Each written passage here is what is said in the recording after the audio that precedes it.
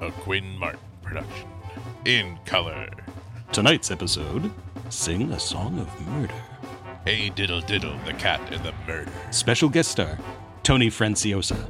Act 1, an unusual delivery.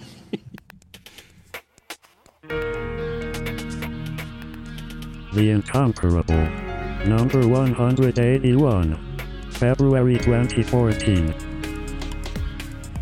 Welcome back to The Incomparable. I'm your host, Jason Snell, and I'd like to introduce my panel. We're going to be discussing something, not a particular work, more like a trend, a little bit about casting, a little bit about franchises. A little departure for us. I think it will be fun, but I've been wrong before. So let's try it and see what happens. Andy Anatko joins me for this adventure down a strange path. Hi, Andy. Hi, Jason. How you doing today? Hi. It's good to have you here. Jason Brightman is here. This is not a comic book club episode, but it has been here I am. It's been a little while, but you're back, and it's great to have you here. I'm back. It's great to be here. Thanks. Erica Ensign also joins us on our adventure. Hello. Hello. David Laura also joins us. Hello there. The other day, I read a news story about how Disney and Paramount and Lucasfilm, which is owned by Disney now, came to an arrangement for the disposition of the Indiana Jones franchise, and most specifically, the first 4, or as we like to call it, 3 movies in the Indiana Jones series. Why would we call it 4? I don't understand, Jason. That's a strange joke. It doesn't make any sense. There are only 3 Indiana Jones movies. So they remain in the possession of Paramount. And of course, Lucasfilm has its existing relationship there, and they share the profits and whatever that is. So future Blu-ray sales and downloads and whatever for the end of time will be shared. But new movies, the question was new movies in the Indiana Jones series. If ever there would be some, who would do them and what would the deal be? And so as a part of this deal, what terms undisclosed, Disney can now make Indiana Jones movies, and that franchise can move forward. And Steven Spielberg and George Lucas occasionally talk about doing another Indiana Jones movie. And it struck me that Harrison Ford, not a spring chicken, he is, as my notes say, getting very old. He's he looks great, but he's getting up there. Time happens to everybody, and I thought to myself, inevitably they will cast a new Indiana Jones at some point, and that led me down this interesting rabbit hole, which is. You can be the judge about whether this rabbit hole is interesting. I can tell you that there's been a rabbit down here. It's what happens when a character goes from being attached singularly to an actor. The character is the actor, and that's just how it is. And that moment where it becomes something different. Now, this happens all the time in, let's say, the theater, where you've got different actors playing the role in different productions, Shakespeare's famous parts. There's no one definitive Romeo or Juliet or King Lear or any character you can name, because that part has been played. There may be ones that we like better, a Hamlet that we like better or worse, but many actors play those parts. But Indiana Jones has only ever been, well, at least as an adult, I know the young Indiana Jones. Let's not go there. It's Harrison Ford. He is the main Indiana Jones. This was true with all the Star Trek characters from the original Star Trek until J.J. Abrams' reboot brought in a new crew led by Chris Pine as James T. Kirk instead of William Shatner. It's also the moment in Doctor Who when they decided that Doctor Who wasn't always going to be a show starring William Hartnell, but that they were, as detailed in the excellent TV movie An Adventure in Space and Time, at the moment where they said, we're going to get somebody else to play this part and he's going to transform and become Patrick Troughton. James Bond, another good example. So I thought that's what we would talk about a little bit, worth an hour to talk about the pitfalls of making that transition, maybe what we would hope to see in the future of, some franchises. Do we like this idea? There have been 4 Jack Ryans now on the movie screen. But, it started with Alec Baldwin. We thought, okay, he's going to be with us a long time. And then that was one movie and out. And about casting in general, when is a part so iconic that it should never be touched? Could there ever be such a thing? So casting and franchises, and when franchises decide to move on and move to a different actor. This is what prompted me to have this conversation. And now that I've kind of done my little brain dump of what I wanted to talk about, I guess I should throw it out there to you guys. Erica, let's start with you. I know that you and I definitely share a great affinity for Doctor Who. That was certainly one of the first things I thought about. If the producers of that show had decided that William Hartnell was the only person who could play the Doctor, this show would be essentially a footnote about one of the, like Quatermass. It would be this kind of quaint black and white show on the BBC in the 60s that nobody remembers anymore. I mean, more or less, that's what and it has would be. Mostly disappeared because so many Hartnell episodes are just gone. Yeah, and would more of them have even survived? Would it even have been as distributed internationally if they had only had those first 2 or 3 seasons? No, probably not. And I think, in addition to longevity, which certainly being able to change actors gives you that, I think a lot of people have argued that the show Doctor Who became what it was the day that Patrick Troughton took over, and not because he was great, although he was definitely great, but just because that added that entirely new facet to the show and took it in a different direction for the first time ever. I think it was an incredibly bold move, and it could have turned out terribly, and people could have rebelled and stopped watching the show, and they didn't. Which you asked a question a minute ago. Are there any parts that are so iconic that you just should never ever try to recast them? And personally, I feel that there's no such thing. I think it's always worth a try. Most of the time, it's probably not going to work. Especially like remakes, say Willy Wonka and the Chocolate Factory. I was not a fan of that remake because I thought that part was perfectly played by Gene Wilder, but sometimes it works out really well, like in the Doctor Who case. Yeah, and it ends up defining the show, and that show is I feel like that moment when they cast Patrick Troughton to replace William Hartnell is the moment that the show went on its path that would end up meaning that it survived for 50 years. And if not just that there's no way that you could have a show with one actor for 50 years, but that it changed how we thought of that character and how they defined that show so it could renew itself. David, you are in addition to writing crazy radio dramas for us and appearing on almost every panel that Dan Morin doesn't appear on, you write plays. And so I'm interested in your perspective on this from the theater side, because obviously in the theater, this parts aren't sacred, right? It's not it's only in movies and TV where we really see like, oh no, I can't believe anybody else would be Indiana Jones other than Harrison Ford. Oh yeah. I mean, we're used to understudies. If somebody gets sick, someone else is going to step into that role, and you'll find a little slip in your playbill program that says, the role of so-and-so will be played at this performance by blank. And, even roles that are iconic, I mean, I don't know, like Hello, Dolly. You think of Carol Channing, you might think of Pearl Bailey or Ethel Merman. That hasn't stopped hundreds and thousands of groups from putting the show on, You always have that souvenir of, say, the original cast recording for a musical, but that's how you learn the songs when you're going to do it in high school.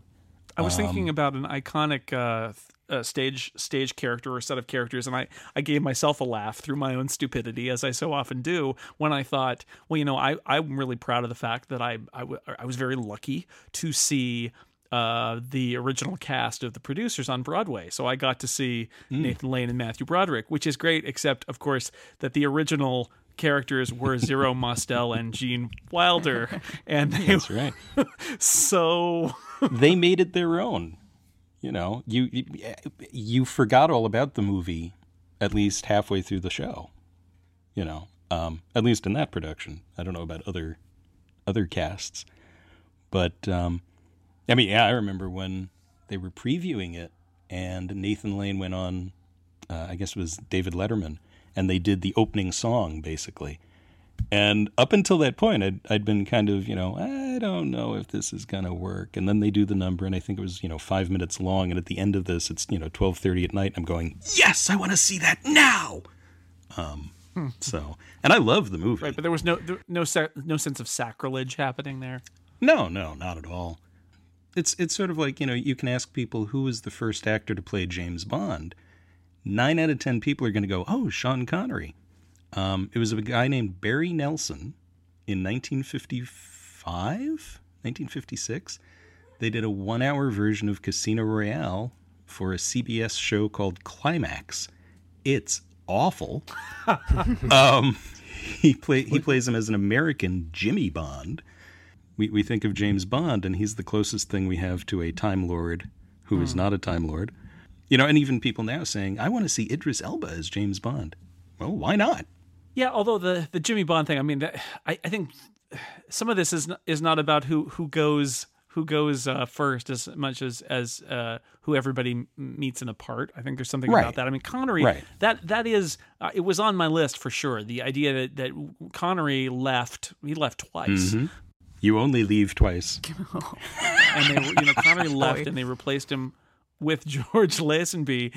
But that moment when Connery left, I mean, there is also one of the issues here is audience acceptance. I mean, will the audience accept somebody other than Sean Connery in a major motion picture as James Bond? Will they accept George Lazenby? Maybe not. Although I think history, a lot of people now look back at that movie and say it's actually not a bad movie, and he's fine. Or when Roger Moore, who is another larger than life figure, replaces Sean Connery, will people accept that? Will people accept Zachary Quinto as Spock? Right? Will people accept somebody as the second person in the part? And then Indiana Jones again, and to come back to that, will people accept some modern 35-year-old actor getting cast as Indiana Jones in a movie? Yeah. Well, it's like back in the 50s when The Lone Ranger was, a popular show on television. And supposedly Clayton Moore asked for a raise because, well, it's a popular show. And they said, nah, anyone can put on the mask. So for 1 year in the middle of that run, the Lone Ranger is played by an actor named John Hart. And the audience revolted, and 1 year later, boom, there's Clayton Moore, and he got his raise. And you think he's wearing a hat and a mask the whole time. What's the difference? But there was just something in the way he played it. I don't know. There's definitely a difference. I mean, I'm just thinking of Babylon 5 when Natoth, the Narn character, who's under so much makeup you can barely tell who's who, they changed actresses for one season, I think it was. Yeah. And yeah, I was displeased. Yeah, you could tell. I'm not the same person. Yep. Yeah, and I mean, she was fine, but just it wasn't the Natoth I'd come to know and love. Andy, what do you think about this subject? Well, we're talking about a whole bunch of different circumstances here. You have, I also had Hello Dolly, although I had the more glaring difference between the divine Ms. Carol Channing and Barbara Streisand, who was a high wattage Broadway superpower even at the time. So I can understand why that deal was struck, but what a damn shame that Carol Channing's performance was not recorded for posterity, although perhaps given how bad that movie was, it was okay. I mean, you have. I mean, I'm sorry, but getting back on track. There are lots of. It's on the stage. There's a tradition that here is the script for the play. Here's the music for the play. We're going to cast and we're going to mount various productions. So that's kind of goes par for the course. And then there are also times when a character just fails to launch with the original casting. We brought up, of course, James Bond, but also Peter Sellers wasn't the first person to play Clouseau. That was actually Alan Arkin. Who else could play Lieutenant Columbo but Peter Falk? But there was an actor by the name of Bert Freed who played the Columbo in the original pilot. And you could certainly say that those characters and those actors proved that these characters weren't really great in and of themselves. They required exactly the right actor to bring them to life.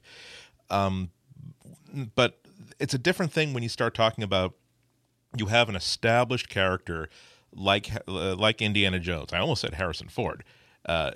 Because it's impossible. Harrison Ford will now be played by Chris Pine in the Harrison Ford story. You'll get Chris Pine. You'll put on the prosthetics to make him look like Harrison Ford, and then put prosthetics on top of that to make it look like Harrison Ford wearing makeup. I think Chris Pine should play every part. So that it gets expensive. It gets complicated. Right. Every part now. It's hard to contemplate though, because on the one hand, we want to say that, but these Indiana Jones movies are fine. They're perfect. They're great. There's really no need to start them all over again. If not for the necessity of Hollywood to say that we need to reboot the franchise, we need to start creating new movies. We can't just simply rely on the equity that we've been built of these 4 movies that we can keep selling forever and ever and ever. And the thing is, they're not going to cast a 35-year-old actor. They're going to cast a 23, 24, 25-year-old actor. And it's probably not going to be somebody who starts off with that brings so much to the bank as Harrison Ford did. Remember that by the time that he was the guy we knew from Star Wars. It was Han Solo in the 30s as an archaeologist, and he brought that with him from frame one of that movie. And you can't imagine even someone 35 years old, a 35-year-old actor today, who could jump into that role and instantly kickstart it that way. You certainly can't imagine a 25-year-old actor doing that, particularly given that they have to, from frame one, they have to make us forget about Harrison Ford. And it's I know this is how Hollywood works, but you're kind of frustrated by that. The last, I just like I think everybody else, they came up with their list of, trying to say someone is going to be the first to say Darren Stevens, so I can't say Darren Stevens. But I found as I was writing up this list, I was surprised to find myself writing down Charlie Brown. That sort of proves two sides of this coin.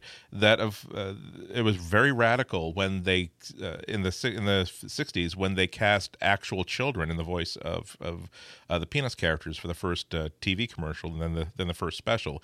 And as they age out of the role, they would hire new children to play those roles. So you don't have the consistency that you would have like of a Bart Simpson. But that's kind of okay because you understand that's how they do the character. However, now that we know that they're working on a new Peanuts movie that is going to be done in 3D, and to me, this is almost exactly like recasting the character, because even in traditional 2D animation, you could not get animation that was flatter than the animation you'd have in the Peanuts specials and in the Peanuts movies.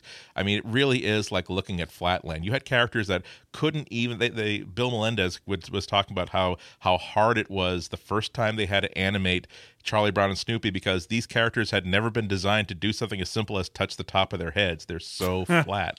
And so now they have to sort of recast them and try to figure out, how does this work in 3D? How does this... Not only does it work in 3 dimensions, but how does it work in something approximating natural lighting, where they finally have to answer the question of, what does Charlie Brown's head really look like? Is he bald, or does he have just like light blonde hair that's so short that it gets drawn as just a few wisps of hair?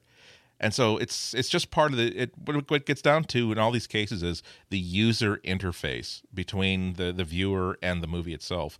That if a character is so closely matched in people's heads to Harrison Ford or to the way we see Charlie Brown all the time, it's just going to be such a failure of user interface. We will not be able to get into this movie because we're going to say, Shia LaBeouf is not Indiana Jones. I don't see him getting out of a problem of not being able to open a carton of milk, let alone being chased through a temple by a giant rolling stone ball. That's the problem we're all facing. He goes into the big cavern, and there's sitting on the pedestal is a carton of milk, and he's like, forget it, guys, we gotta go. Why do they make these so hard to? Okay, gonna bend it, then you pull. Damn. So Andy's, I'm gonna subtitle this episode when they ruin everything. Everything is ruined. Well, no, let me just postscript that it's always worth trying. Because there's if it's horrible, the original movie is still there. I mean, I agree with you that the remake of Willy Wonka absolutely did nothing for me, but it didn't affect the fact that there's still the Gene Wilder version that's still perfect, and there's always a chance that it'll be very, very good. So you gotta accept that just because the new generation Spock might not be the same as the Spock we grew up with. It's a perfectly valid Spock. It's a perfectly sturdy Doctor. It's a perfectly okay. It's fine. It'll work. All right, time to take a break and talk about one of our sponsors. It's ProFlowers, and this is the perfect time as I record this. We are less than a week away from Valentine's Day, and I know, sometimes some of us are not used to shopping for flowers. It's not something we do every day. I certainly don't do it. something I do often is buy things on the internet. And one of the great things about proflowers.com is it's got a web shopping experience. You buy the flowers online, you click, and they're shipped where you want them to go, and they show up. And you open the box, and there are beautiful flowers inside. They're in great shape. My wife and I got a box of flowers from the good people at proflowers.com. They're beautiful. They came in their own vase. They are still looking great a week later. Just a fantastic experience all the way around. So if you're comfortable ordering things on the internet, and it's the time of year like it may be right now where you might want to be getting flowers for someone you love, proflowers.com is the place to go. Here's the deal. 1 dozen roses, a dozen assorted roses with a free glass vase for $19.99, or you can double the roses and get 2 dozen roses with a premium vase for $9.99 more. It's quick, easy, and delivery on Valentine's Day is absolutely guaranteed. And ProFlowers are guaranteed to last 7 days or you get your money back. We've had these flowers for a week and they're beautiful. So can you order flowers on the internet and have them shipped to your door and have them be great? Yes, you can. I've seen it happen. Proflowers.com. This is what they do. So here's the way to get this Valentine's Day deal. A dozen roses with a free glass vase for $19.99, or upgrade to 2 dozen assorted roses with a premium vase for just $9.99 more. Here's where you go. Proflowers.com, click the blue microphone in the upper right-hand corner and type in the word incomparable. That's it. Proflowers.com. Click on the microphone, type in incomparable, and you'll get this deal. Order now. Holidays may be arriving that you need to order flowers for someone you love. Do it at proflowers.com. And thanks to proflowers.com for sponsoring the incomparable and sending me those beautiful flowers that are still beautiful in my house right now. I mean, I think I mentioned Shakespeare earlier. I mean, that was the pitch that J.J. Abrams, I know, took to the actors when he was trying to cast them in the Star Trek relaunch. He said, "Look, don't do a William Shatner impression. Oh God, don't do that. Consider all those classic Shakespeare characters. Everybody brings their own interpretation of the part. Interpret Captain Kirk, interpret Mr. Spock. Don't do an impression." And although there are a few moments in J.J. Abrams' first Star Trek movie where there are some, I think, intentional impressions. Carl Urban does a DeForest Kelley in a couple of parts. That's great, and it's not lengthy. It's brief, but it's a good scowl and comment. He was cast for his eyes, for his eyebrows. Yeah, exactly. You need to have articulated eyebrows to be McCoy. After that, do whatever you want. Just inhabit. Think of the character. Don't think of the actor. Think of the character and try to be true as an actor to this character. Now, Indiana Jones, I wasn't even suggesting that they would remake Raiders of the Lost Ark. God, that terrifies me. But just the idea that they'd make new Indiana Jones movies and say, hey, this is Indiana Jones in the, and just like, let's pretend it never happened and just go on. And it's him in the 20s. And, Jason Brightman, you've been a little quiet. I want to get you into the action here. What are you thinking about all this? Yeah, well, I think the Andy brings up a good point about being too close to the one that comes before. I think the Superman movie, Superman Returns with Brandon Roth. Oh, yeah. It was too much like trying to be Christopher Reeve. And the movie was a little bit too much like an homage to the ones that had come before. And it didn't work. Yeah, he definitely was. You got the sense he was cast because he was the most Christopher Reeve-like actor. Not necessarily the most Superman-like, just Reeve-like. Of all the Christopher Reeves around, you're the Christopher Reeviest. Exactly. And you think like the ones that I think are really successful are like the Doctor Who's or James Bond, where they don't try to they reinvent the show or the movie, not just recast the character. Right. Because the first 3 Doctors, those shows bear no resemblance to each other. They're completely different shows. A little bit less so in the modern era. But in the James Bond, like Daniel Craig is a completely different Bond than all the ones that came before, because the movies are of a different time and they're not trying to be the spy drama anymore, or at least not in Casino Royale, which was his most successful. In that one, I forget who it was that said that you had to sort of like capture it from the very first moment. I was against Daniel Craig when he was cast because he didn't look like Bond. He was, blonde and jacked. And I was completely against it even as the movie began. But by the last scene where he finally says Bond, James Bond, I had he was the only Bond in my mind at that point. And they sort of used the movie to transition the audience. It's all about the magic of casting. I was having a discussion at the Denver Comic-Con on a panel once, because there are people who they're getting all worried because there's rumors that, oh my God, they're thinking about, in the new Fantastic Four reboot, they're thinking about casting a black actor as the Human Torch. We cannot have this happen. And the thing is, it's all about casting the right actor. If you cast the right actor, guaranteed, 3 minutes after they make their first appearance, the audience forgets all about whatever they thought this character looked like. And getting back to the producers, I also was lucky enough to see the producers during the Broadway run. And to me, whenever I think of Max Bialystock now, I think of Nathan Lane. I don't think of, I don't think of the original actor. I still think of Gene Wilder as as Leo, because I didn't think Matthew Broderick really worked. But again, if you cast right, that's 95% of the work done. Zero Mostel and Matthew Broderick are sitting on the sidelines clutching their blue blankies now. The phenomenon of making it different enough and not trying to copy is similar to, just kind of in a flipped way, what actors go through. When you have an actor that's known for playing one particular role, when they move on and leave that show or whatever it is to try to do something different or do something else, if they pick another role that's very similar to the first role, it's just like a pale carbon copy of that. And I think a lot of times actors really excel when they try to change it up and go for something different.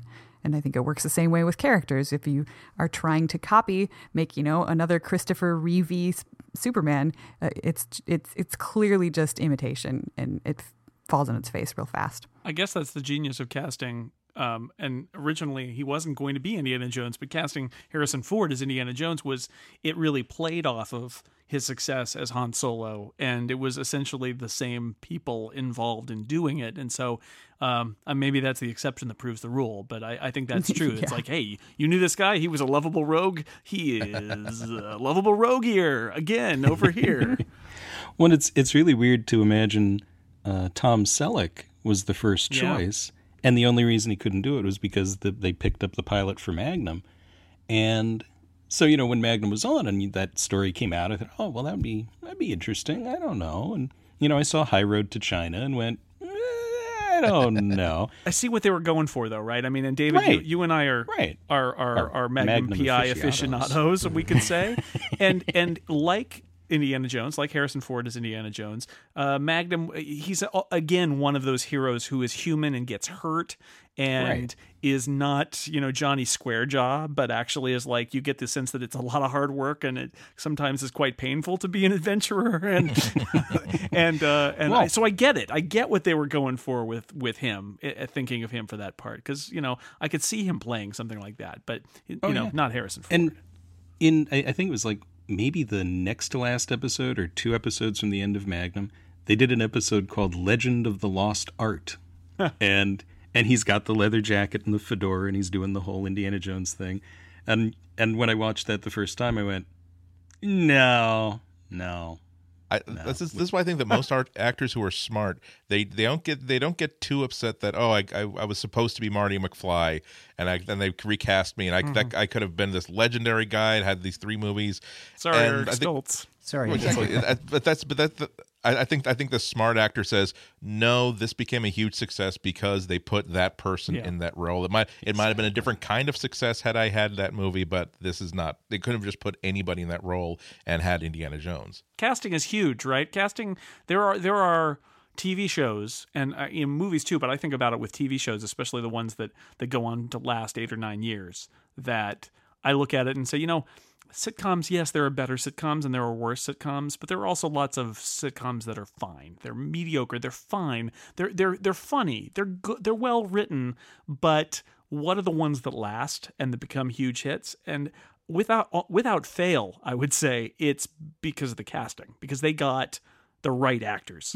I actually watched a documentary on Three's Company last night, and I hadn't realized that the pilot that actually aired was the 3rd version of the pilot, because they had to change actors. I mean, they had John Ritter from the very beginning, but they just at first did not hit it with the first two girls, and then tried again, and then finally on the third time they ended up with Suzanne Summers and Joyce DeWitt. her name's escaping me. Joyce DeWitt. Yes, thank you very much. And like that was the magic key. And then when Suzanne Summers left, they tried to replace her and didn't do it right the first time, and ended up with one season and out, and then hit on the nurse after that. I think Jack Tripper also was hitting on the nurse after that. All right. I'm sorry. I'm a weak man. We'll talk more about this at the Regal Beagle later. The original pilot was written by Larry Gelbart, who did MASH and Funny Thing Happened on the Way to the Forum and all these great things, and it didn't work either. And you don't see his name associated with Three's Company anywhere except in a footnote. So it's that combination of pretty much John Ritter was it, and as soon as they fixed everything around him, then it kind of worked. Yeah, casting is so huge, and you can see when they get it wrong and when they get it right. Well, Coupling, which we've mentioned before on this show, they took Stephen Moffat's scripts, which are brilliant, and Coupling is one of my favorite sitcoms of all time. And I designed the DVD packaging for that. Just throwing that out there. Oh, yes, that's right. And I have that DVD. I have those. Right. I have them. Yes, that was in an earlier life. Jason Brightman designed that packaging, and then they just took those scripts and made them in America with new people. Some actors of whom have gone on to have other roles and shown that they're perfectly fine actors. And it was a disaster. And it wasn't that the scripts were bad. It was that the scripts and the people didn't go together, and it failed. And in the UK, the same scripts were brilliant. And it wasn't the accents. It was not the accents that were the problem. It was totally the accents. It was a little bit the accents. I think that's part of the key here. That if they were to cast a new actor as Superman, as Indiana Jones, as any famous name, as Columbo, as any famous name you want to mention, and they tried to tell the audience that this is the exact same movie series, this is Indiana Jones Chapter 5, this happens after Crystal Skull, try to ignore the fact that this is not Harrison Ford of the role, but this is the same story that you spent the past 20 years watching, we would not buy it, or at least it'd be inhumanly difficult thing for that movie to pull off. Whereas if you say that this is we're rebooting it, this is a brand new series, we're starting a brand new Superman series, we're starting a brand new Star Trek series with new actors, there is some legacy with the old one, but we're not saying that this has any sort of logical through line from whatever stories or whatever scenarios were from the original. Then when you start off with a clean slate like that, I think it just prepares the audience to accept that this is going to be some things that are brand new from here on out. I mean, Doctor Who is certainly going to be is the difference here, because they're sort of explicitly saying, no, the Doctor regenerates, so there's going to be new people. Even in James Bond, I think that most James Bond fans write a little bit of backstory, a little bit of that says that at some point there's no way that James Bond, that the spy who's carrying the name James Bond is going to live forever. He's going to get killed in action. At which point they simply take his car, they take his ID, they take his stuff, and give it to the next guy who's going to be dead in 3 years anyway, and make him James Bond. Like his underwear that says Bond on the back, and just... in the opening scene of On Her Majesty's Secret Service, George Lazenby, his Bond hints at that. He says this never happened to the other guy. The other guy, the other fellow. Yeah. This is why I like The Rock a lot more than I probably should, because I always see it as a James Bond movie. I always see it as this. This is again at the end of Sean Connery's last that adventure ended with James Bond being thrown into jail, and of course His Majesty's Secret Service had to disavow him completely, so he's just been rotting in jail for 30 years, and we're seeing a great James Bond movie. With Nicolas Cage as a Bond girl, that's where it falls down. But he's not as good at that. Well, Casino Royale is a good example where we're seeing Bond at the beginning, and yet it's not sort of like made to fit into some continuity. Although in the most recent Bond, they get the old Aston Martin, and it's like, oh, it's this old car, and he's like supposedly knows about it. And it's like, but it's like 20 13, and it doesn't really make any sense other than as a nod to the past. But I liked that it was the 50th anniversary. It was a homage. Yeah. Sure, we're starting fresh, and it's fine. And Batman Begins is the same way, right? There's no baggage there. It's like, here's Christian Bale, he's Bruce Wayne, he's going to learn to be Batman, and we're coming on that journey with him. I can't believe we haven't mentioned. We've talked about so many 70s TV shows, which is a direction I didn't think this would go. Columbo, Three's Company, Magnum P.I. I guess at 80s. Okay, old TV shows. We haven't talked about Batman, which is another thing, which is not quite an original actor, because there were lots of original actors like with Superman, and yet that's a case too where you have to keep rethinking the part. Well, yeah, every version of that is different. I mean, you had the serials in the 40s, which are wonderful when you watch them with the riff tracks. It can't be Adam West. The Adam West one, which is intentionally funny. And then, let's see, you didn't really have... I mean, you had the cartoon version in the 70s, which was okay. Right. And then you didn't really have a live-action Batman until Michael Keaton, who is, again, completely different. At least in that case, the source material had gone through so many iterations from the 30s to the 40s to the 50s that there is so many aspects to that character that you can take. All these different takes already exist in the source material. The Bob Kane Batman, the Neil Adams Batman, the John Byrne Batman, the Frank Miller Batman. The ground had already been laid pretty well. Yeah. One of the earliest examples of this is back in the 40s. There was a series of films about a hero named the Falcon. He didn't dress as anything. He was like the Saint, where he was just sort of this suave, debonair, crime-solving guy. And he was played by George Sanders. And after a couple of movies, Sanders said, you know what, I don't want to do this anymore. And so they wrote a film called The Falcon's Brother. And his brother shows up, and they solve a crime together, and then Tom Conway keeps playing the Falcon. He just assumes the name from his brother, and that's the rest of the series. Which, it's a different way of doing it, but... It's kind of an uninspiring middle segment there, though. So yes. The Falcon and his brother go get a sandwich. It sounds sad. It's so sweet. I always find the audience reaction to this very interesting. I think it's a little different when you have a show, as Andy said, like Doctor Who or a film franchise like James Bond, where by now it's become expected. But at the first time, people I'm sure freaked out. I wasn't around back in the 60s, but I have to expect that a lot of people went through the same freak out that other people are going through now, thinking about a new Indiana Jones or a new Luke Skywalker or whatever it might be. And I wonder if we'll get to the point down the road where people are just expecting another Luke Skywalker every 10 years or so. I mean, not that people don't scream and yell and throw hissy fits at every single actor that's cast as the Doctor in Doctor Who, but they're screaming after the casting as opposed to beforehand. Yeah, they're not screaming about the casting, just that it exists. It's who gets cast, and no, it's totally different now. He's too old. He's too young. We were talking online with somebody about the new RoboCop movie, and I don't have any sort of emotional attachment to RoboCop. It was a cool movie, but I'm not going to be, dear Mr. Twitter person, you're clearly wrong in the thing. I don't really care about it. So as one of the internet's foremost Robocopians, I am outraged by your desecration of the franchise. As the leading editor of the RoboCop Wikipedia page, of which you should be aware if you purport to be the screenwriter of a RoboCop movie. Do not ignore RoboCop 3, the direct-to-video sequel that has important continuity in it. You are clearly using Mark 7 RoboCop leg armor that was made after they made Peter Weller complained about itching in the lower calf area. Buddy Ebsen was the original RoboCop, by the way, but he was allergic to the paint. Yes. Oh my God, you broke me. Well, but see, that was Buddy Ebsen's make good for losing the Tin Woodsman. Yeah, he got to be RoboCop. Right.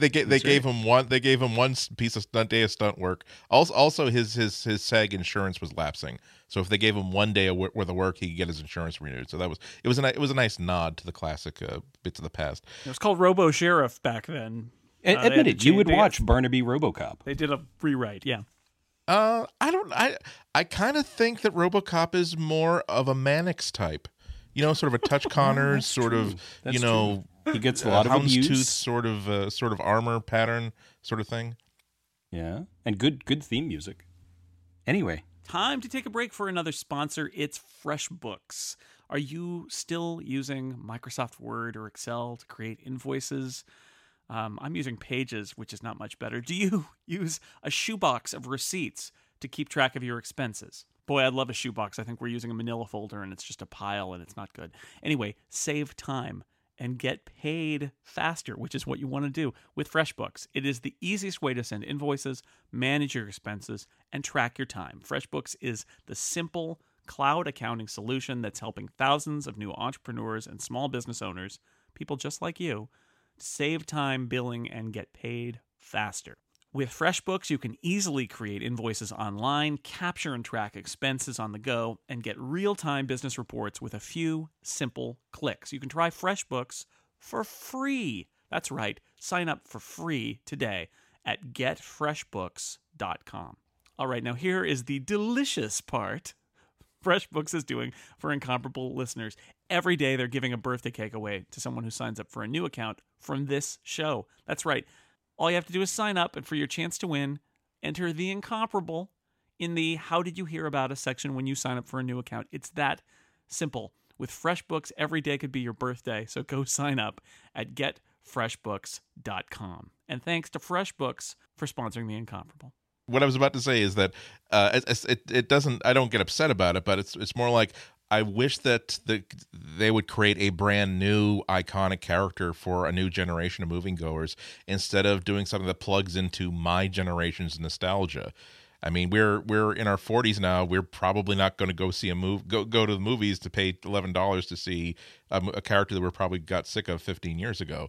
Why not create where is the wonderful new character that Hollywood is going to ruin 20 years from now by rebooting and ruining for this generation? Yeah, you can't just remake things. You also have to make new things. Although I wrote down in that email that I sent to you guys who knows if Star Wars will do this. We're talking about they're going to do Episode 7, and it's going to have the original actors apparently in these roles. But I'm sure that unless the new Star Wars movies become gigantic cultural hits forever, I mean, I'm sure it's inevitable that they will go and remake Star Wars, right? They'll tear it up and reboot it and remake it, and there'll be a new.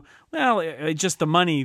I feel like it's almost inevitable that they will 20 years from now. It feels like the smartest thing for them to do is to cast the now older Jedi people from the original cast. So now again, the people in their 40s and their 50s and their 60s are, wow, great, we get to see Harrison Ford as Han Solo again, but also make most of the movie about brand new characters, because it shocks us to say this, but people who are like in their teens and early 20s, they don't have the same connection to Luke Skywalker that we had. Love the Clone Wars. I'm just saying there's a difference. They're extending it now, and they're going to do that. But I just feel like it's inevitable that eventually they're going to be like, let's just go back to like with Star Trek. They'll say, let's go back to that original and tell that story again. The first one was really good. Let's use that. And Chris Pine can be Obi-Wan Kenobi because he'll be old enough by then.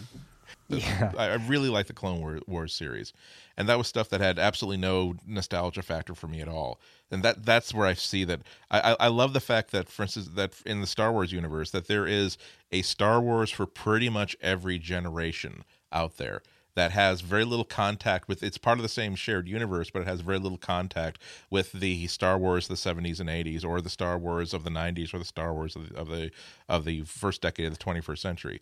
That's how you keep a franchise alive, not by always replaying the first three scripts, but by finding a way to just expand the territory and find new ground. I agree with you. I'm so cynical about the way that Hollywood remakes things shamelessly. That podcasting has made me dark and withered. I've turned my back on hope and love. I say each James Bond movie, aside from the kind of the Daniel Craig stuff, was kind of the same. And that was sort of comforting. And I went and saw them with my dad when I was a kid. And, as my kid gets older, I'm going to take him to see James Bond stuff. And he's always going to end up in the life preserver with the girl at the end of the movie. Yes, with the unlikely button that he presses that summons the yacht. Right. And that I don't necessarily think they do need to remake something for every generation. There's like subtle shifts to make it more kind of contextually relevant, I guess. But the heart, like all of my fears about remakes went away with Star Trek. and I never thought like anybody but William Shatner would be Kirk. And I have no problem believing Chris Pine is Kirk. Yeah, Chris. They did. Casting. They did a good job Casting was brilliant, yeah. And that works a lot. And I agree with you. I think it's funny, the fear of it, and there's also that fandom fear of just like, no, sacrilege. Right. But good actors and good scripts and fun, and with Star Trek, we mentioned this I think on a previous episode. One of the problems with Star Trek is there was such a length of time between when they finished the show and when they started doing the movies that all those movies ended up being about the original crew getting older and dealing with mortality, when in fact the thing that people loved about the original series was that they were young and having adventures, and they never got to do that in the movies. And so by rebooting Star Trek and casting young actors, they're like, hey, we get to do that now. We get to have movies that are not about Kirk breaking his glasses because he is very old and can't see very well. And that's good. That's nice. But it did require going over that line. And as an original Star Trek fan from when I was, before I can even remember, that was a big thing. Like, okay, how's this going to go? Is this going to be okay? And now we're in a different world where I feel like, of course, these are iconic characters. I went to Trek in the Park in Portland this summer, which is they do a Star Trek episode in the park on a stage in front of several thousand people every Sunday during the summer. They did it for 5 years, and I was primed for it, having already seen the J.J. Abrams reboot. But it was that moment of like, these are great characters, and and the scripts are funny, and it doesn't matter that these are sort of random actors playing these parts, because I know these parts. I know that Scotty is going to get into a fight on the Klingon space station because they insult the Enterprise, and it wasn't James Doohan and it wasn't Simon Pegg, and it didn't matter because it was Scotty, and I know who Scotty is, and it's funny to come that way from it only being one actor for the first 40 years of that character's existence. Yeah, and I mean, even Shakespeare, his plays were mostly remakes and things cobbled together from other stories that people probably already knew at the time. So they were familiar with who Hamlet was. He added his own spin on it, but, the ideas were already there. So what you're saying is that you're a better playwright than he was because your radio dramas are original. Oh, yes. Say, at least have the courage to say it. That's all I'm saying. Good. We all feel better now. Hey, at least I changed the names. Yeah, you changed. That's exactly. That's right. all you have to do. Change the names. Nobody's gonna know. One thing that I think makes it a little easier to swallow is when, or I guess it's more that on the flip side, it makes it harder to swallow when I feel like they are either rebooting or recasting somebody just to sort of make a quick buck and appeal to the crowd. Whereas when it's something that I feel like the creators really truly loved what came before and are trying to remake it for a new audience to share that love as opposed to rake in the bucks, that helps, which is why I think Doctor Who has been so successful, because both Russell T. Davies and Stephen Moffat were huge fans of the show. I mean, they're probably some of the biggest fanboys in the entire world, and I think that they put their heart and soul into the show, and that shows. Whereas, I don't know, maybe I'm completely wrong about the RoboCop thing, but from everything that I keep seeing and hearing, I feel like it's more of a cash grab. Oh, yeah. Yeah, Hollywood, cash grab? No. Yeah, well, you don't say. So much of greenlighting movie is marketing now. It's like, how do you sell this movie? And if you can say, well... it existed before. Yeah, exactly. Star Trek? Yes, There you go. So does everybody else. $80 million, please. Write this man a check. I love this man. Franchises are their own, are problematic in their own way. When I was thinking about this, I'm thinking this is fundamentally a topic about things that are not singular works of art, but are artful though they may be. They are now product lines, and what you're doing is you're changing, almost like changing the spokesman for your product line. What will we do without the Aflac duck? We'll get a new Aflac duck. That's what we're going to do, and nobody will notice the difference. But this is what this is, and so there's corporate calculations happening too when you change an actor. That I don't know. It's good that we're not abandoning a really good character just because the actor has aged out of the system, so to speak. I mean, wouldn't it be Yes. horrible if we? How many different interpretations have there been of Sherlock Holmes at this point? And how many can you say have been truly great? You can probably come up with at least 4 truly great. There are Sherlock a lot Holmeses. of great Sherlock Holmeses. Yeah. Yeah. And so I hate to. It's hard to think of anybody but Frances McDormand playing the part of Chief Marge in Fargo, but I have to admit that one of the things I really, really want to see is this is too great a character to never, ever have any new stories about her. So I'm really curious to see what this new series is going to be about because I want to see more Chief Marge. So how come if a lot of this recasting is about actors aging out of parts, why have we never? Or I can't think of a single example of where they've recast kids to keep sort of the kids in a show at the same age. Huh. Oh, yeah, Do it on that's soap happened a lot. operas all the time. Yeah. I mean, they did that on Bewitched. There were several different Tabithas before she actually, they decided to let her be a child. I think with child actors, it's a lot harder because it's so hard to find a good child actor in the first place. And the field is fairly limited. So trying to find somebody else who's going to be able to play the part, who's going to be able to play, period.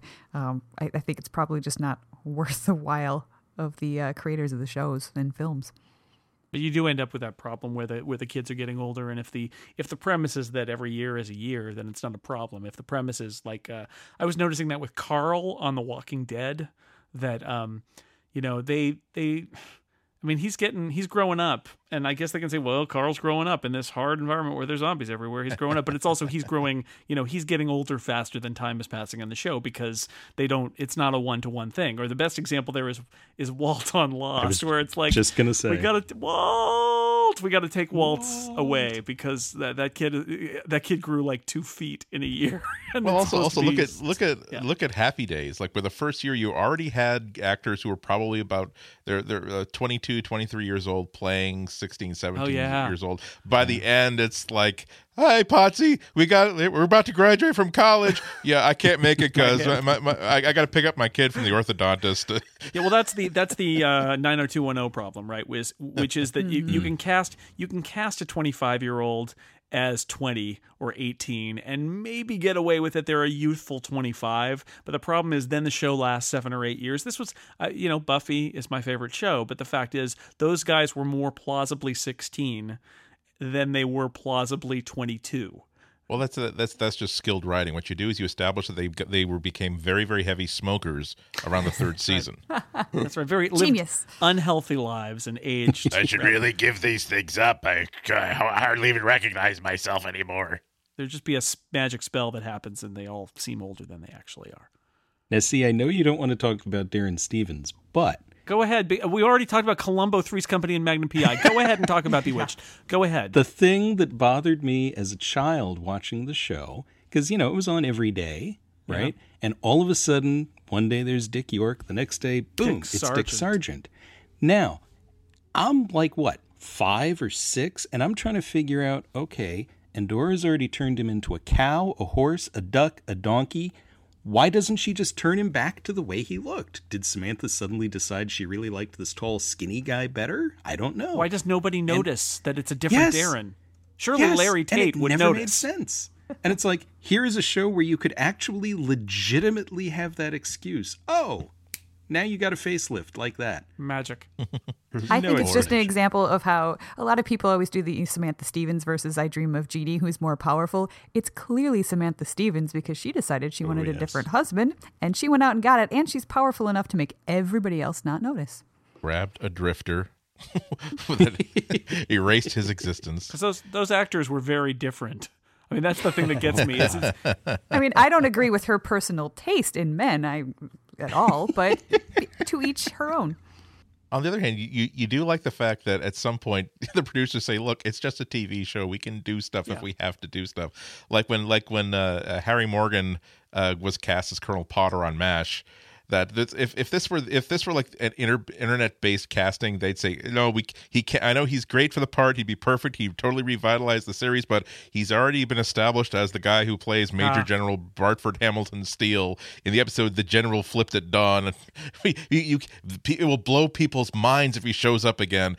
No. What will happen is that maybe 4 people will remember him from 3 seasons ago, and they'll probably be cool with it because they're fans of the show. If they were picky about that in Doctor Who, they would have like 50% less cast in all of the classic series. Oh, God, yeah. Philip Maddock would have been out of a job. Right, two doctors and at least a couple companions have been on in different characters before they ended up as the main one. Although in Doctor Who, you could always say like, well, they like that person, filed it away for later, and like, hey, maybe I'll be that person later. I'll regenerate into that guy. Who is that? Who's that actor on Babylon 5 that J. Michael Straczynski just liked him so much that he just kept casting him and recasting him? Wayne. It's the guy who was the Inquisitor, and then he brought him back as Lorien. Wayne Alexander. Oh. And like, and he was a Narn or something too. He kept putting him back under makeup after he was Jack the Ripper. They in the first just one. like working with him so much. Yeah. Well, it's like Jeffrey Combs on like Deep Space Nine and Enterprise, Right. and I think was he on Voyager at some point? He might have. Yeah, been. he was. Yeah. So the one TV show growing up that really bothered me when they changed the cast was Dukes of Hazzard. Oh God, yes. Identical cousins. They look just like them. Suddenly, the blonde is wearing the blue shirt, and the brunette is wearing the yellow shirt. That was it. And it was we gave our cousins our car that we loved. And our lives, apparently. Right. Yes. So we can go off and race in NASCAR. Yeah, we'll be back after our contract is settled. Yeah, it really seemed they couldn't tell if they wanted to recast the roles or bring in different characters, so they tried to do both. Yeah, but they weren't that different, right? Let's Right, keep them as similar as we can. Yeah, well, soap operas always do it where they just say the part of so-and-so is now being played very much like in the theater with an understudy. They just replace the part and just say, Or they get blown up and they have bandages on their face for a week and then they undo the bandages like, oh, it's a new actor. You look different. To send a message to the rest of the cast during contract negotiations, we've arbitrarily fired the actor playing Clint Darkthrob. Or sometimes it really is an understudy because a cast member gets sick and when you're shooting every day. So you get some... I remember when I would watch soap operas when I was homesick as a kid, and I would just be so confused because I'd tune in after the so-and-so is being played by so-and-so, and I would be really confused. And then the next week it would be back to the same person, and I would be even more confused. I was very upset when Robin Brady became John Black on Days of Our Lives because that is too. totally not the same guy. Totally not the same guy. And then it turned So out, wrong. of course, there was a plot twist later and it wasn't the same guy. Oh, you got it. We tricked you. Of course it was a different actor. You should have known that all along. Oh, soap operas, they're the worst. Well, it's like we were watching Iron Chef all afternoon because the kids suddenly went, hey, this is really cool. And there's one episode that we saw where the chairman is so heartsick over the losing streak of the Iron Chefs that he's boycotting this battle. And Dr. Yukio Hattori is the acting chairman. And I happen to know from reading the Iron Chef book, shut up. I have it in my bookshelf. I have that in my bookshelf. Where have you been all my life? Anyway, but he was, the actor himself was on tour in the Japanese version of Les Mis at the Les time. Mis. He's on the world soundtrack where it's different people in Les Mis from all over the world. He's one of the people on that. He's representing Japan. It's the chairman. I have learned so much tonight, you guys. This is amazing. Actually, it makes me mad that Iron Chef USA has the guy who's supposedly like the nephew of the chairman. He is not the chairman. But, he is a kickboxer. But he's also unacceptable. See, he's also Woe Fat on the new Hawaii Five-0. So now the chairman of Iron Chef America, it's a whole evil conspiracy. It's brilliant. Wow. So. That means that now the chairman has a carry permit. How does that influence your thinking about what's going on inside inside Kitchen Stadium now? This has gone in directions that I never expected, and yet I should expect that from this podcast by now, just not where we go. Which is it used to amuse when Ninja Warrior started airing on the G4 network. I always decided that I'm going to start believing that this is how they train and choose the palace guards for Kitchen Stadium. Oh, I like that. Yeah, I like that. Just a unified collection of continuity. Time for another sponsor break, and this is a returning sponsor. It's lynda.com again. If you have not heard already, pay attention. I've been trying to tell you about lynda.com for a while now. Lynda.com is a site with incredible high-quality video courses. This is not some dude with a camcorder in his basement telling you how to do blurs in Photoshop. These are the experts, and they're telling you things from the most in-depth, super pro topic to really high-level stuff like Photography 101. So it runs the gamut in terms of difficulty level. They're experts in the field. And then lynda.com works their magic, where they've got this great website full of videos. There's text that goes along with it so you can read along. There's supplemental materials. It's really amazing. It is a great online education website. There's more than 2,000 high-quality courses available on lynda.com. Unlimited access, as many courses as you want to take. So I've been taking some lynda.com courses as I go. Like I've been saying, I need to learn a lot more about audio editing. I want to get better and faster at audio editing for this podcast. But there's lots of other stuff too. I want to learn more about web development. My skills there are really rusty. They have HTML, JavaScript, CSS courses, Dreamweaver, WordPress, you name it, they've got it. They've got the entire Microsoft Office suite with a lot of details. They've got the Adobe Creative Suite. They've got the operating systems. They've got Mac OS X. They've got Windows 8.1. They've got Unix stuff. They've got all the iLife apps. They've got game development, 3D modeling, business skills, hobbies like photography and videography. Really, if you can think about a technical topic that you want to learn, you can learn it at lynda.com. It's that simple. So here's what you get. You get unlimited access when you sign up for lynda.com. You can learn what you want, when you want. They've got the whole course library available. There aren't different tiers of access. Everything is open when you're a subscriber. They're adding new courses all the time.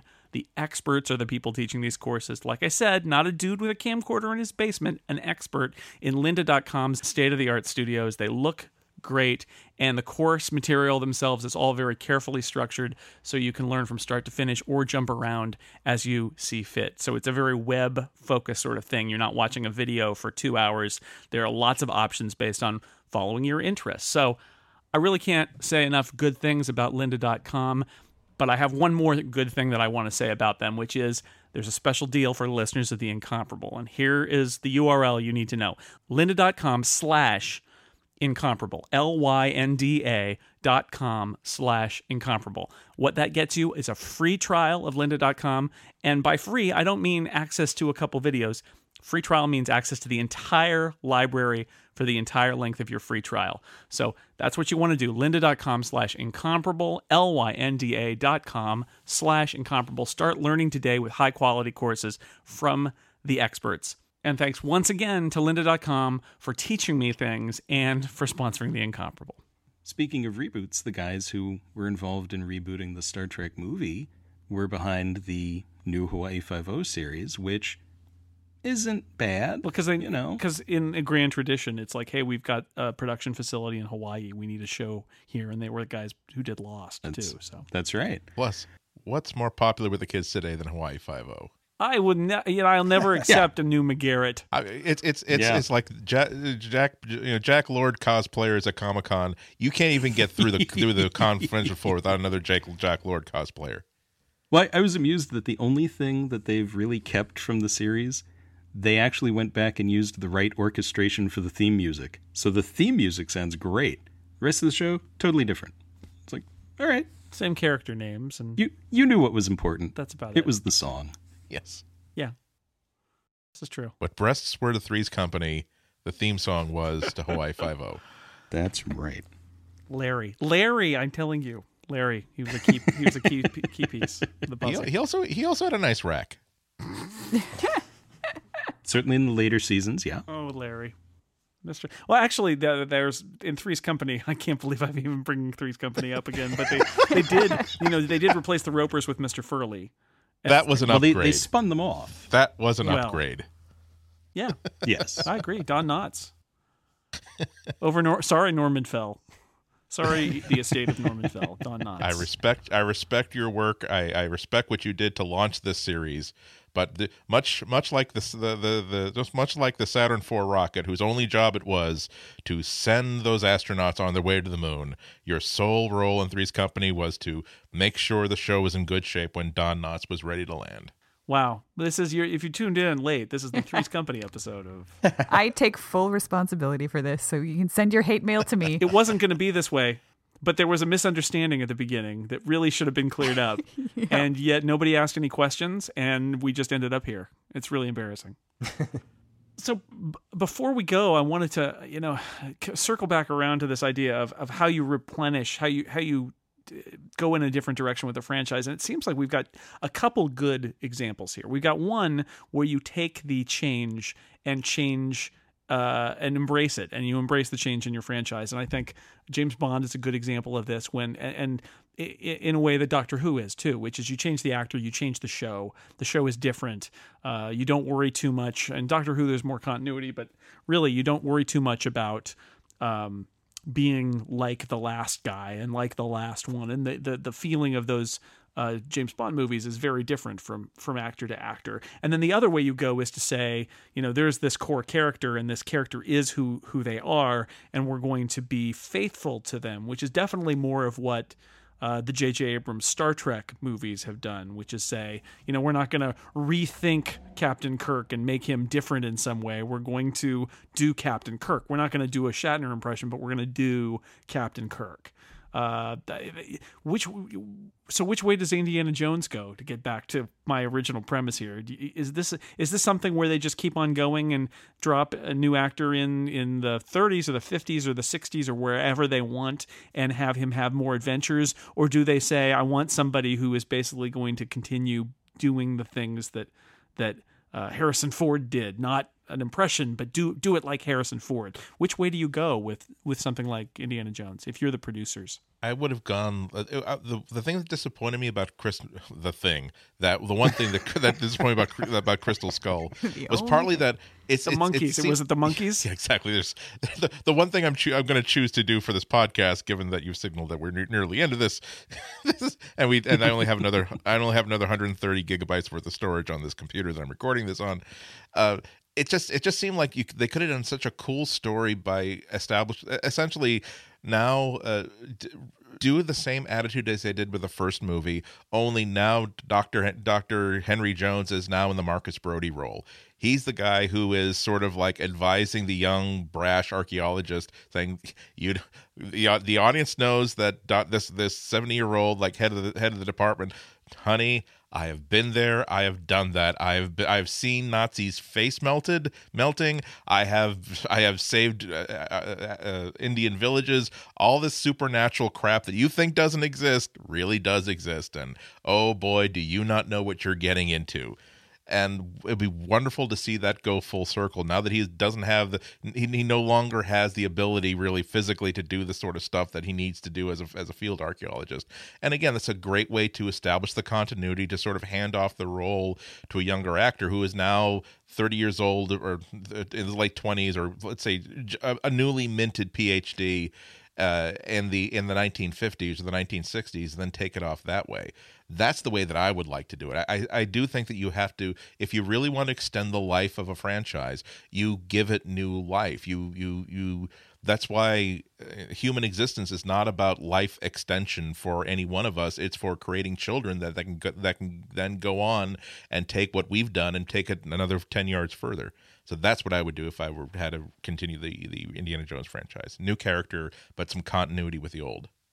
Which is theoretically what they're doing with Star Wars Episode 7, although there's some reports that they may be doing that a little less than we thought. But that's the idea there, is they're doing Episode 7, and they're going to introduce new characters, and they're going to be the children of, or, thereabouts, of the characters we know. But they're not going to go back and make new versions of the characters we know.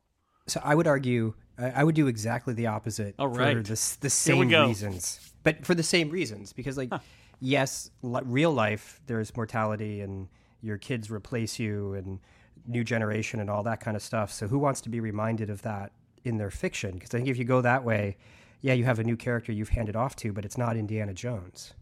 But don't you want to see what the end of Indiana Jones' story is like? Didn't it please you a little bit to find out that he wound up with Marion Ravenwood at the end of this? It's just when you say that we're gonna sort of abandon, we're not. It's I'm different. I would like to see what happens. Well, I think there's definitely, there should be that episode of what is the end. When Roger Moore or Sean Connery came back for Never Say Never Again, and he was kind of this old Bond who couldn't do anything more, and you got the sense like, okay, he's going to go and retire, and that's the end of him. And that's you want an end to the legend, but you only want to see that once, and then you want to go back to like, let me see their adventures when they were young again.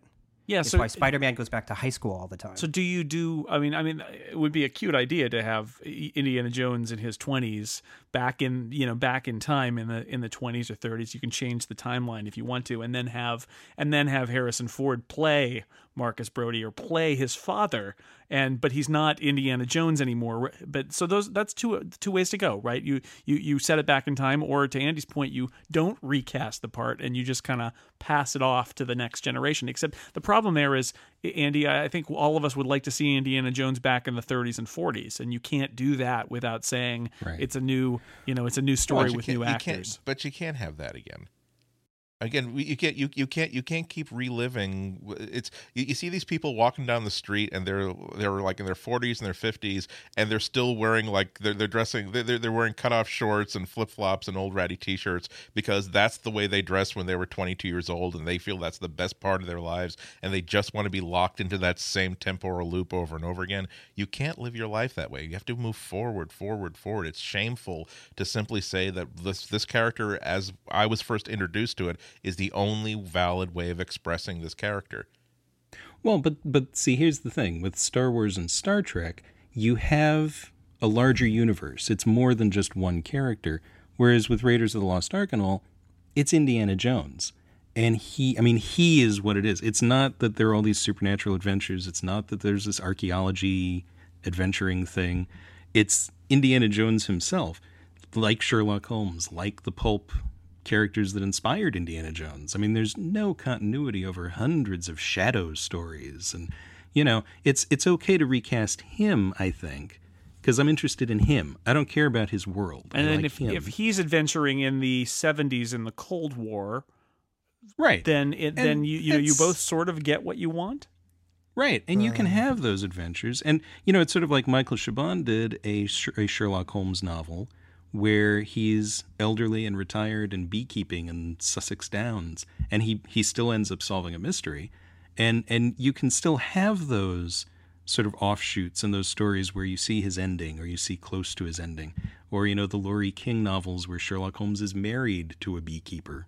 I think she's a beekeeper. What's with the bees? Beekeeping is an allegory for something here, isn't it? Even the doctor really mentioned beekeeping a couple of times. Yeah.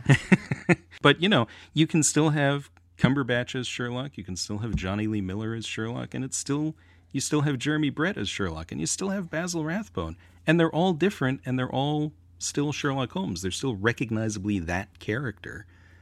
And I think that's okay. Star Wars, I don't want another Luke Skywalker. I agree. I want completely. more stories in that universe. Yes, I agree.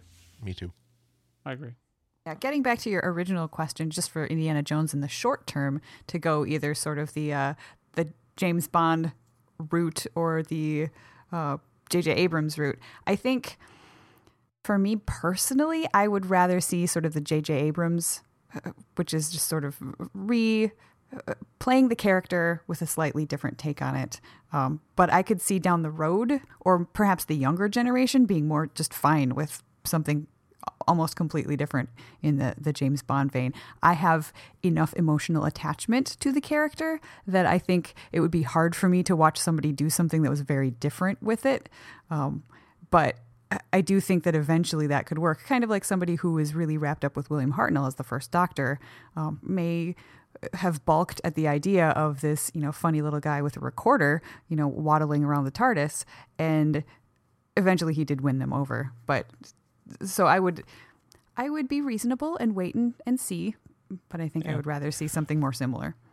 Well, and one of my favorite examples, which I just remembered now, the movie Maverick, which was a remake of the James Garner Western from the 50s and 60s, where Mel Gibson is Brett Maverick and Jim Garner is this lawman who's after him.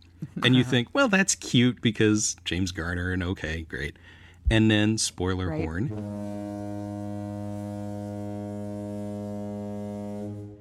it turns out that he's actually Brett Maverick in disguise, and Mel Gibson is Brett Maverick Jr. And you go, all right, that worked. So the Indiana Jones question, I think Erica, that was a really interesting answer. The continuity plays into it a little bit for me, where I feel like one of the beauties of having a different actor is that you get to ignore. Unless it's Doctor Who and it's sort of like it actually happened, we watched it happen.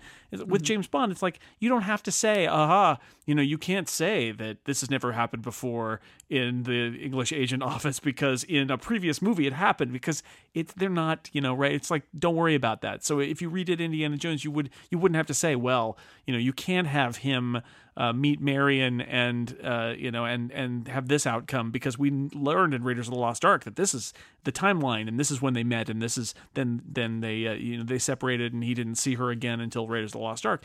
And the beauty of changing that story and changing the part is that you could say, we're gonna not, whether we retell those stories or not, we're not going to worry about those stories and let them preclude us from telling the stories we want to tell, because that's one of the worst things about continuity. I love continuity as somebody who reads a lot of comic books and sci-fi and all sorts of things like that. I love continuity, and yet I also hate continuity. And the reason I hate continuity is because continuity sometimes gets in the way of telling a good story. And that's the beauty of recasting a part, is that you have the opportunity to break some continuity and say, look, I just want to tell some stories with this great character, and I don't really care about the backstory. I care about the character and good stories. So that's right. That would be where I would go to. And like the Shadow on the radio, which was concurrent with the pulp magazines of the Shadow, on the radio he was Lamont Cranston. That's who he really was. And in the books, in the pulp magazines, he was really Kent Allard, and Lamont Cranston was just another person whose identity he would take sometimes when Lamont Cranston was off on some other part of the world. And he had all these other identities that he took, and he would occasionally make jokes about the radio version of him. And but then the radio version overtook that, because that's what everyone remembers. And somewhere along the line, about 10 years into the magazine, all of a sudden Margot Lane, who was only on the radio show, is suddenly his faithful companion and the only person who knows who he really is. And then the readers were upset. They said, no, she's from the radio show. That's not right. So they had to write. There's a dropped joke in the 50th anniversary of Doctor Who that was a shot of the posters, yes, from the 60s Doctor Who movies, and Peter Cushing, starring Peter Cushing, and the joke was going to be, and this is baffling too, that they couldn't get it was going to cost too much to show them on camera. It's like, come on, BBC, surely the license, I guess. But the joke was going to be that was actually in continuity, and some companion we never met squealed about the Doctor's adventures and wrote a screenplay or wrote a tell-all book that became these movies. And so that in Doctor Who's world, the Peter Cushing movies were going to be real and just sort of like not accurate depictions of what was really going on, which would be a funny little way to. I so wish that could have happened. Yeah, that's a good joke. That's why I like when a creator or an editor of a comic book, at some point they reflect on the fact that, look, it's just fiction. Yeah, we don't have to. Just like the line in Monsters University. There's a line in Monsters Incorporated where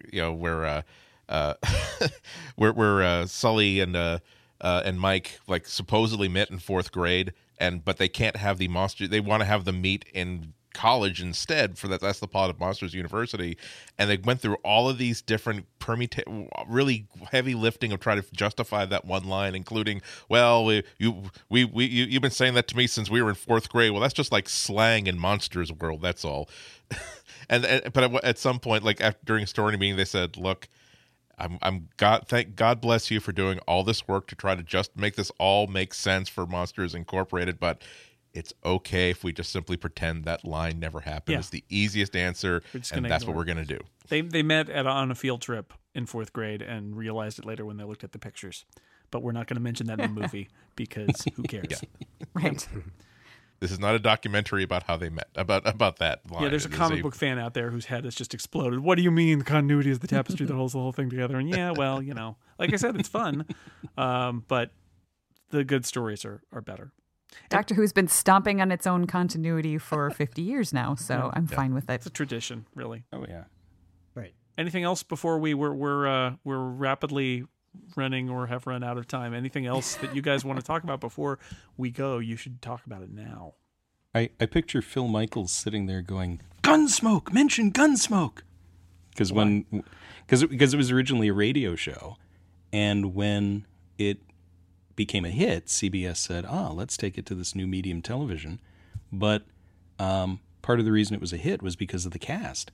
And the star of the show, Matt Dillon, was William Conrad. And they took one look at him and said, This is not there is no way in, an enormous fat marshal. Yes. And that's TV's The Fat Man. Right. And they tried to get John Wayne, and John Wayne said, I'm not doing television. And so they finally found James Arness, and they reconfigured the character a little bit. He's much more, the TV show is fun. I prefer the radio version. But Conrad was shattered for a couple of years and just went into directing until Canon, I think it was Quinn Martin Productions, said, hey, let's get that guy. We're back in old TV. He's got now. a great voice. All right. Well, I feel like we have done this thing that flitted through the transom of my mind at one point, and I said that should be an episode. I think we've done it justice. So it was fun joining in your delusional thinking, Jason. Thank you, Andy Ihnatko. I Again. appreciate you being a part of this adventure / delusion. David Lohr, thank you for deluding or adventuring with me too.